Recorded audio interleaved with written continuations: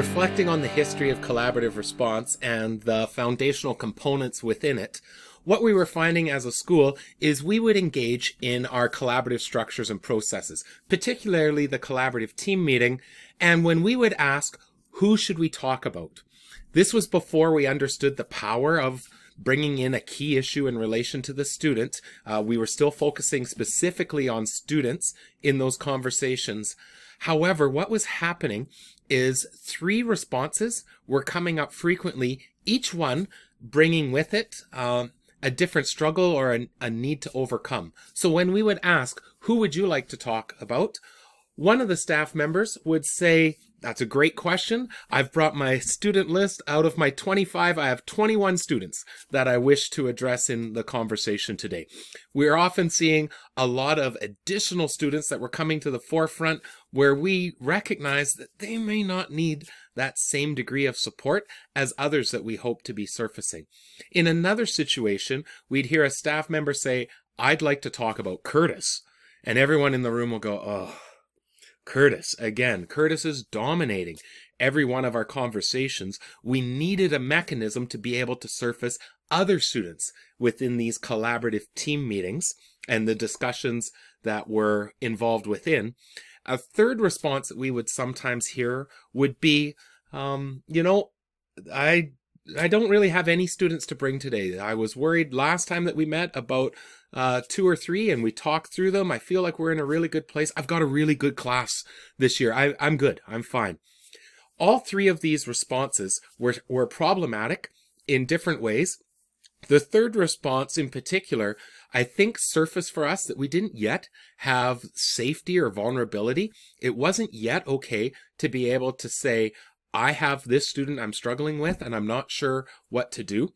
We needed a mechanism to surface students for the conversations so that for each one of those 3 responses, we could have an adequate response back to be able to determine who should we really be focusing in on.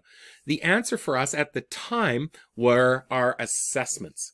We felt assessments was the essential component that we were focusing in on. We would utilize our assessment data, we would color code it, and when someone would say, I'd like to talk about Curtis, we could say, oh no, our data says that Curtis is one of our highest need students. We have other mechanisms where we're discussing him. And when someone would say, I have 21 of my 25, or I have no one to talk about, we could say, oh no, the data is surfacing that these are key ones that we need to be able to bring forth into this conversation. Now, we learned over time that assessments were limiting. When we thought about assessments, in our mind, we recognized something larger than just paper and pencil, but the languaging didn't quite surface the value in anecdotal evidence, in our relational evidence. And when we particularly saw schools starting to focus in on priorities like student well-being or social emotional success, assessments didn't quite match what we were gathering as far as information to help respond.